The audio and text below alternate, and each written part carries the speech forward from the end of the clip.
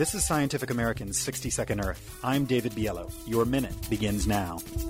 Whaling's been banned since 1986, and yet the actual number of whales killed each year has been increasing steadily. Japan, Iceland, Norway, and indigenous groups hunted and killed at least 17,000 whales over the last decade. That's the song of an Atlantic minke whale, and minkies are often the type of whale in the crosshairs of Japanese and Scandinavian harpoon ships. Whale meat isn't confined to those countries. A sample showed up in a California sushi restaurant in March. But there's an effort to hold back the rising tide of whaling.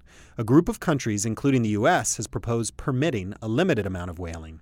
This would allow for the return of the commercial whaling that Ronald Reagan led the charge to ban. In exchange, whaling countries would accept quotas for the number of whales they could kill. The proposal will be voted on at the end of June.